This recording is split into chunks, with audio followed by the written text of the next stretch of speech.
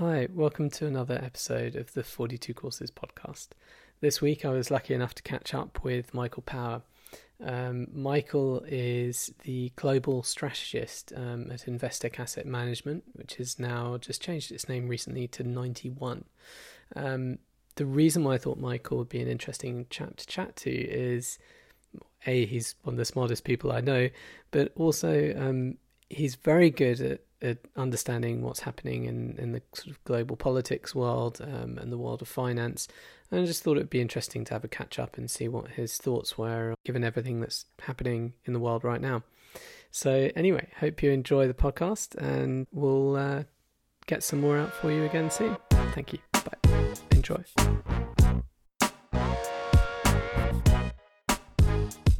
Brilliant. Right. So, hi. Michael is a great old friend, and he's coming at us from Cape Town. He's one of the head strategists from Investec Asset Management, which is now called 91, I believe.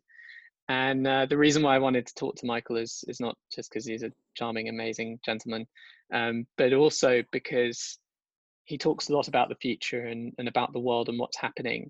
And so yeah, I just thought it'd be good to hop on a call with you. But hi. Well, Chris, it's nice to catch up with you, even if it is in this sort of new way. Actually, I've caught up with certain friends in ways which I never believed because of this enforced work from home. You were telling me a minute ago about an amazing yoga or Pilates classes all online now. So, yeah, exactly. Sounds good. Exactly. But yeah, I know you've been doing a lot of talks to probably a lot of clients, I guess, around the world on, you were saying sort of what's happening in the next 10 years. And I'd imagine all of that is sped up somewhat. Absolutely. No, my sort of theme of the moment comes from Yuval Noah Harari in the FT, where, paraphrasing what he said in an essay a couple of weeks ago, pandemics fast forward history.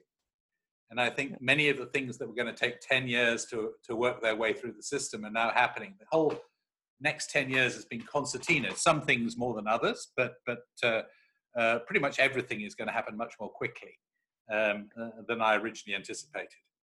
I mean, what are some of the key things that you've been interested to chat about recently? Well, I mean, for instance, just to start with a really big thing, I mean, it was probably going to take China 10 years to overtake the United States in economic size. Now it's only going to take 5, which is massively game-changing in so many ways across the world. I think that the whole issue of sustainability has been brought front and center, except that we've moved away from a climate-dominated definition of sustainability to realizing there are all sorts of other things that we need to add into the mix. So whereas one of my big themes for the next decade was going to be climate, it's now the environment. And in the definition of environment, we can, of course, include everything like pandemics and things like, are we going to eat as much meat? There are so many other aspects that come into it, most of them that are built under that big umbrella of sustainable. Energy, how are we going to consume it? What sort of energy are we going to consume? But then there are also themes like debt, which have been huge in my mind and have now got bigger and more quickly than I could. I mean, I don't want to dream of it, but I could ever have imagined. You know, the amount of debt that Western countries are now taking on in order to fight the shutdowns is just monumental. Other themes, tech. I mean, obviously, in the areas of medical research, we're seeing things happen at much greater speed, with much more money being put behind it, much more brain power. In fact, I tell people that never in the history of humanity has so much brain power been directed at coming up with a solution to a problem than is happening at the moment with regards to, let's say, finding a vaccine for the virus. So these themes have been swirling around out there, and that's really what I'm speaking about to clients at the moment. Obviously, their next question is, so what can we invest in and what should we avoid? I mean, that's the game they're in, that's the game we're in. But you have to start by actually having the discussion. I mean, what I know I invested a little bit in the stock market recently, well, probably a few weeks ago when everything was sort of seemed to be at its rock bottom. But I'd imagine that there's going to be another dip on its way. But I mean, what kind of things do you think are more safer bets, industries to look at? Well, first of all, I'd start with geographies, which is, again, sort of making you think outside of at least your national box or your traditional box. I mean, there's a word which I've come to realize has been haunting us, and we use it, and I've just used it now, the word we. Who are we? In fact, that goes back to a fantastic painting by Gauguin, which he painted in Tahiti, which is, who are we? Where do we come from and where are we going? And I'm asking those questions hugely at the moment because I'm not sure I understand who we are any longer. Is it some sort of, Western elite who basically pull the global strings? Well, sorry, that game is over. That day is over. It's no longer happening. And if to the extent we are pulling any strings, we're not being very effective. We are not being very effective. So I've been having some very deep and almost existential thoughts about where the world is going. And that is the name of my current presentation. And the subtitle is the new normal is that there is no normal. There's nothing that we can say, yes, some status quo ante in this regard is going to be restored. No, I don't think that's right. I think there may be some patterns that reappear, but the idea that the big picture is somehow a restoration of something that's familiar, I think is completely wrong. And I think we're moving into a completely brave new world. Obviously, phrase intended.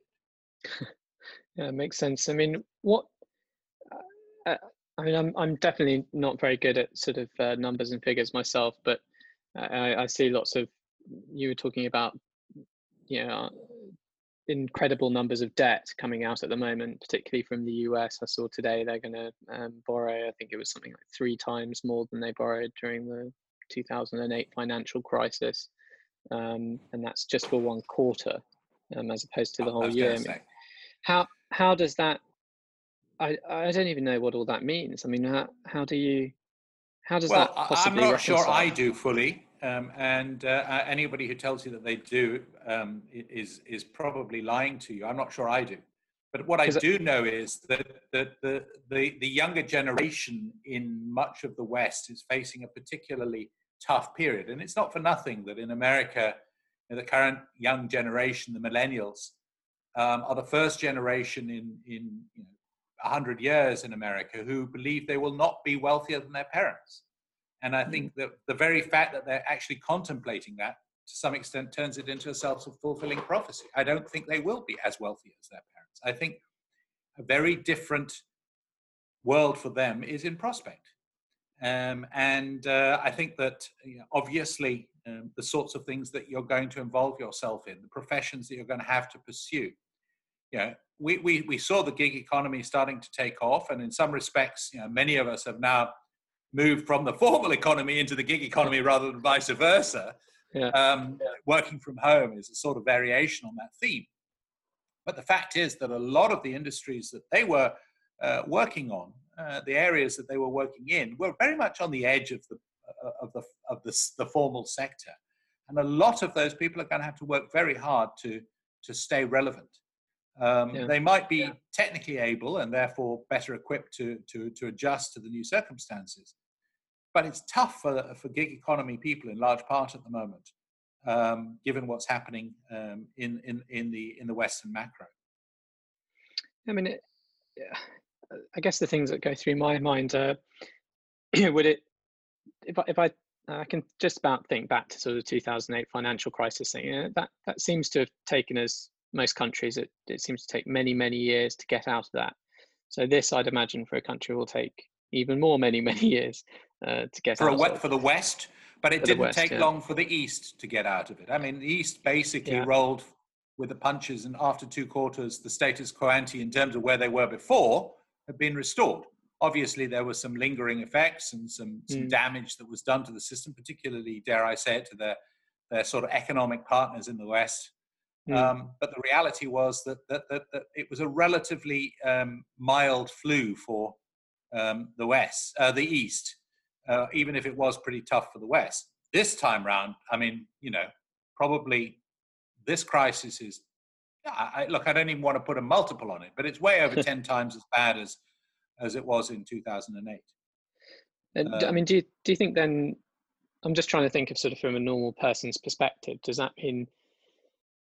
No, I'd imagine if you want to make up for that, particularly in places like the States, maybe in the UK, you probably expect to see some rises in taxes to try and be able to get back there. Or do you think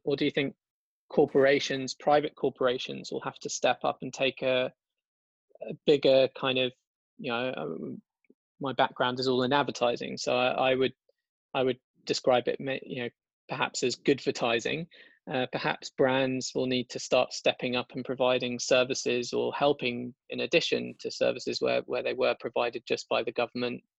Maybe they're partly provided by larger corporations that can afford it as a sort of public good. I don't know whether any of that still. Well, look, I think there's a mix of that. There's definitely a mix of that. I think there are vast swathes of the economy that are going to essentially become directly or indirectly state-owned, simply because they're going to be dependent on the continuing financial support of the state Right.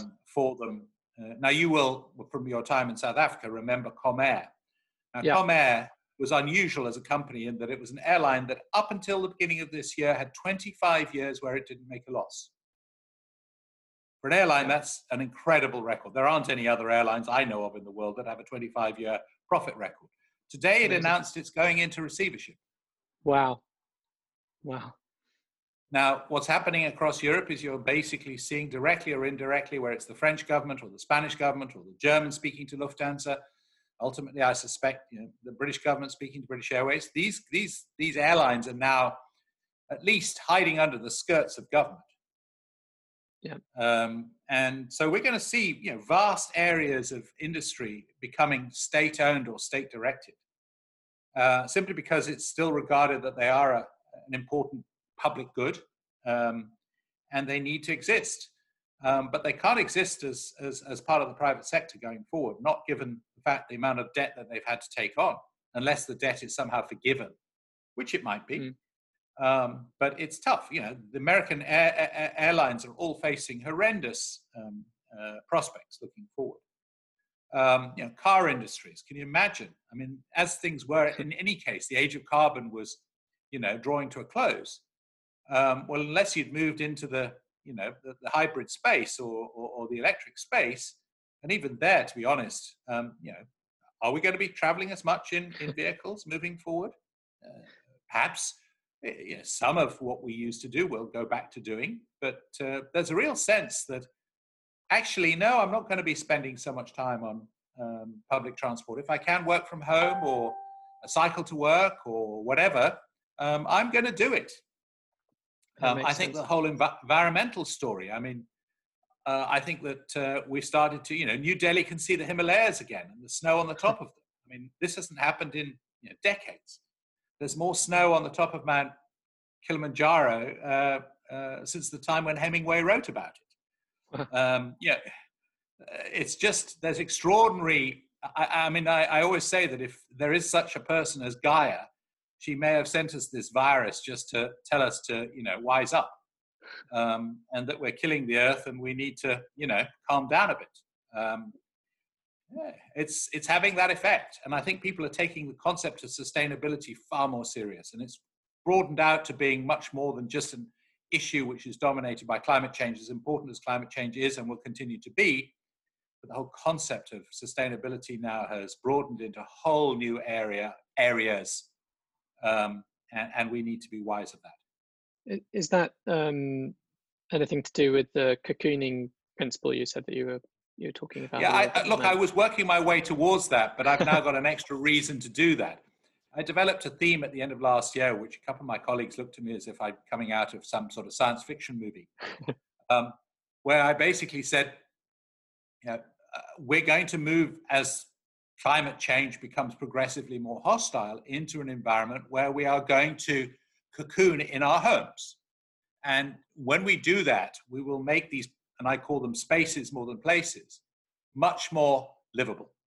Yeah. We are going to spend more money on making our environment, our immediate home environment, a really lovely place to live. By the way, it looks lovely behind you, but a lovely place to live. So we will also work on the electronic delivery of all manner of services, like, for instance, tele-religion, tele-gyms, tele-yoga, which I've taken up in the course of the last couple of months. So, we will do all that, but obviously the likes of Netflix, where they're going to get their content from, if people can't go outside and make films, I don't know. But nevertheless, you could have a film like Chris Hemsworth's latest Extraction, which was an okay film, but it's an absolute blockbuster now because of the number of times that it's been seen on Netflix. An absolute, killer blockbuster. Well, so I think it just underlines the story that a lot of our entertainment we're going to take at home. A lot of our food is going to be delivered to home. A lot of the goods and services, the Amazon world that we've been sort of playing with up until now has again been concertinaed forward. So I have a big file on my inbox, which is, my shopping file, my online shopping file, because I'm having, sort of daily deliveries. I mean, and I'm now, there's not much I'm scared about buying that I can't buy online now. I mean, there was a time when, you needed to go and see a shirt. Well, I know who the great shirt makers of the world now are, and I'm very happy to trust them, and I'll take a delivery of a shirt online. And I think that the working from home has also opened up huge possibilities, of which this Zoom chat that you and I are having are one of them. I had a Zoom dinner party with friends last night from London. To be perfectly honest, I wouldn't have, because they lived in another country, I wouldn't have gone to dinner with them before, but I went to dinner with them last night. I offered to pay, and they said they're not sure how it was going to work.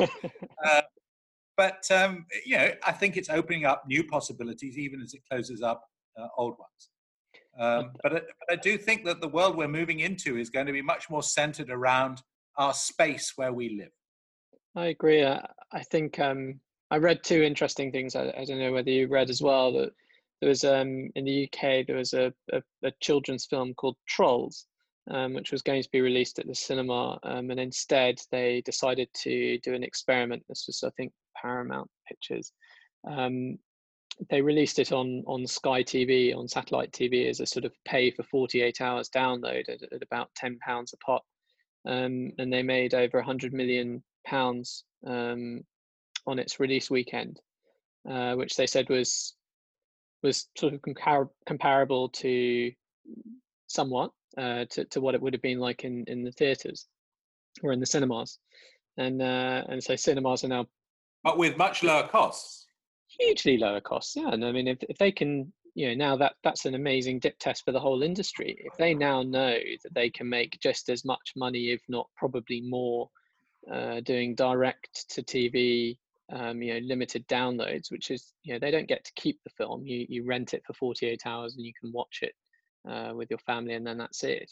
You still have to go out and buy the movie again if you want to go and get it. I think it's actually a very interesting idea.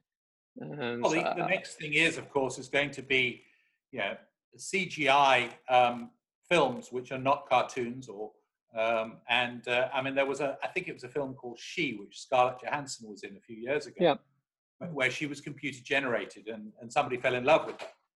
And obviously, in that particular film, it was the real Scarlett, but it's not far from becoming, a CGI'd Scarlett. And I think that that's where film is obviously going to go, because if it's going to be difficult to actually have a huge film set out there with lots of people running around, with water bottles, which seems to be all that happens whenever I've seen a film set before. I think that the whole concept of, dare I say it, Hollywood as we know it, is about to move into cyberspace. You may be able to patent your image. Chris Hemsworth, you can sort of patent your image, but they're going to make characters who are very lifelike looking, who are nobody in real life. Of course, then they don't have to pay for it.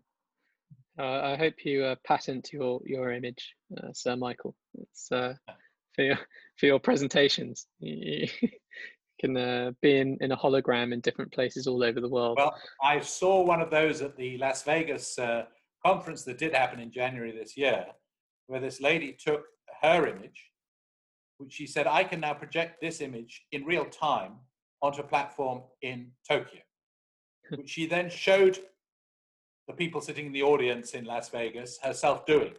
But what was truly impressive is that as she was speaking, her holographic image, which I have to tell you I couldn't tell was holographic, was speaking in Japanese to the audience in Japan, but using her tone inflection of her voice. So it was her speaking fluent Japanese. And that all went through an artificial intelligence software package translator. So much so that, she could be anywhere. Do you know what company it was? I'll send you the link on WhatsApp. Okay, marvelous. But I mean, I don't really know where to go from there. It's sort of such a wide-ranging conversation. You could carry on talking about this for days and probably not get anywhere near the end of it. But I mean, do you have anything? I'm aware that we're probably running out of time. So do you have any sort of summary closing thoughts? My big sort of philosophical issue at the moment is that the West is built around individual liberty. Right. The East is built around some sense of collective responsibility. And I think we're moving, actually, it was never we, it was usually I. We're moving from a world where I was the dominant building block in the way the world was run to one where we will be the dominant, by which I mean the collective, in the Eastern sense of the word collective. Mm. And I think that, for instance, Greta's, the girl from Norway, Skernberg, or the climate activist, she was basically saying there's no individual solution to dealing with climate. This has to be done collectively. Just as there is with the virus, there's no individual solution to coming up with this. And I was amazed to see yesterday how a lot of nations got together, I think in London or in somewhere in Europe, to pledge money. And Japan and Canada and Europe and the UK were all there pledging money. And Bill and Melinda Gates gave 100 million. But the United States was conspicuously absent from this gathering. And the United States continues to be the last redoubt of the individualist. And we're seeing that play out in some of the Midwestern states at the moment. But I think that's an ancient philosophy or a dying philosophy.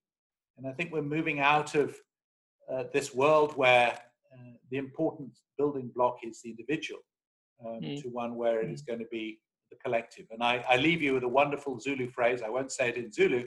I will translate it. But it goes, I am because we are.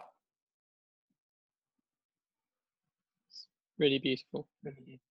Yeah, it's an amazing thing. I know this is technically another question, so sorry, but it made me, while you were talking, it made me think. I mean, if it seems fairly clear that the USA is on the down, and China and the East are on the up. Is there obviously it's very hard to understand how this could possibly impact us, but what kind of things do you think we should be looking out for or being aware of with that happening? Look, I don't think, first of all, to reassure many people who might be listening, that China's about to become some grand colonialist and take over the world. I really don't think that's going to be the case. I think that China is very happy to be China within a world that recognizes its status, as has been the case for 25 of the last 27 centuries, of being the center of the global economy. There is a status quo ante that is being restored. They lost the plot for 200 years, and it's going back to where it was for 2,500 years before that.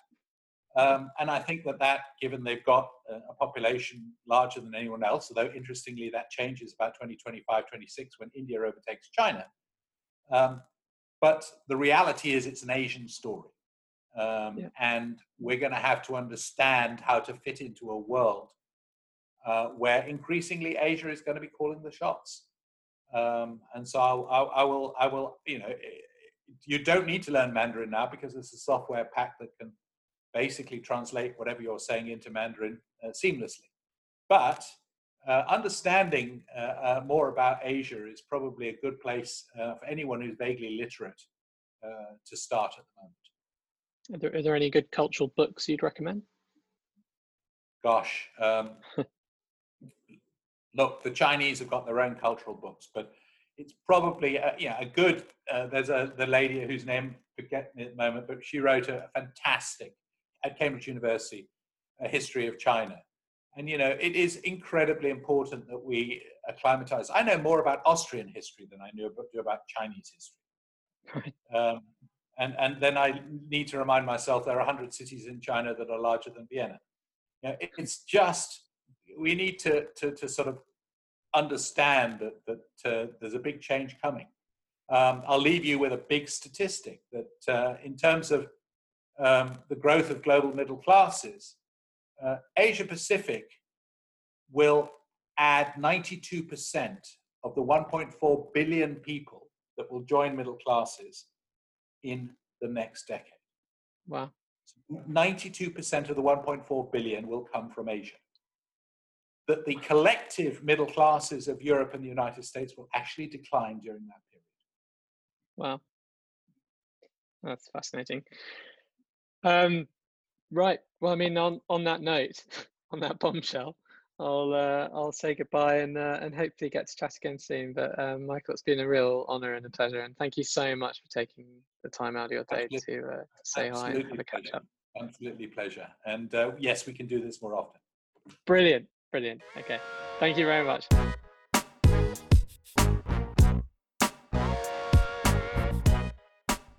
Right, well, I hope you enjoyed that podcast with Michael. It's such an interesting chat. If you want to find out more from him, probably the easiest thing to do is to Google Michael Power Investec or Michael Power 91 on Google.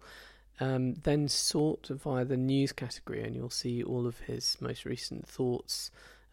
He's often quoted in the Financial Times and Business Day and all the other wonderful publications out there. So anyway, until next time, we'll stay safe, enjoy the learning. We've just launched a new digital marketing course, so if you haven't tried that yet, or if you're interested in digital marketing, give it a go. It seems to be doing well. And at the moment, we're also putting finishing touches to 2 more courses. So we're hoping in, what are we, May? So end of May, June, we should also have out good advertising and another course on how to be more creative. Anyway, until then, have fun, stay safe, and if you need anything, get in touch and let us know. Look forward to chatting again soon. Thanks. Bye.